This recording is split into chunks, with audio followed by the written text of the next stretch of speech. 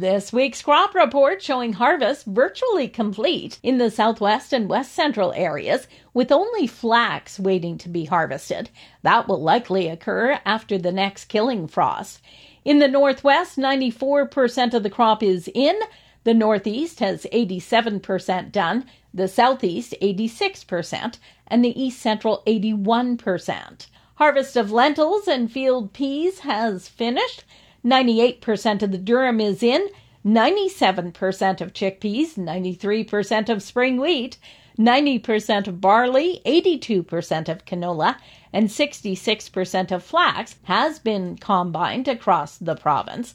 Limited moisture throughout much of the harvest season has allowed crop quality to remain high, especially for hard red spring wheat, which is being reported as 75% number 1, 23% number 2, and 2% number 3.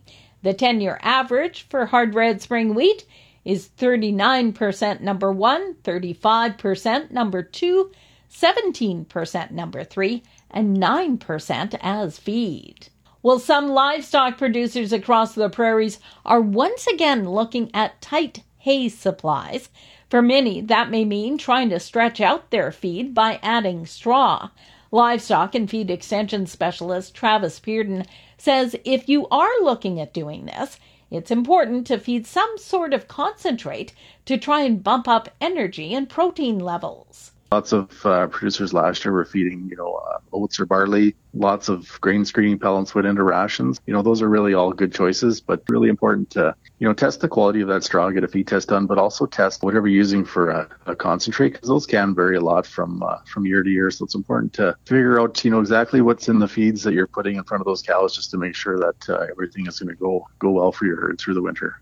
As we get farther into winter and the cows, get into that second and third trimester, that calf is growing inside them. So that is basically going to limit the amount of feed that they can eat. So that's when we want to, save our highest quality feeds for that, that time before calving and through calving season, just to make sure they're in good shape when they go back out to pasture so they can get bred again and bring home another calf for us. Taking a look at Saskatchewan's weekly cattle marketing report now, a total of 15,525 head of cattle sold in the province last week. That's up from 6,853 head the previous week. Feeder steer prices were up across all weight categories over the week, prices ranging from $329.60 per hundredweight for the 3 to 400 pound category to $230.63 per hundredweight for the 900 plus weight categories. Prices for Saskatchewan feeder heifers were mixed, ranging from $260.25 per hundredweight for the 3 to 400 pounders to $218.10 per hundredweight for the 800 plus pound category. The price for Alberta fed steers averaging $180.63 per hundredweight for the week. That's $1.31 per hundredweight below the previous week price.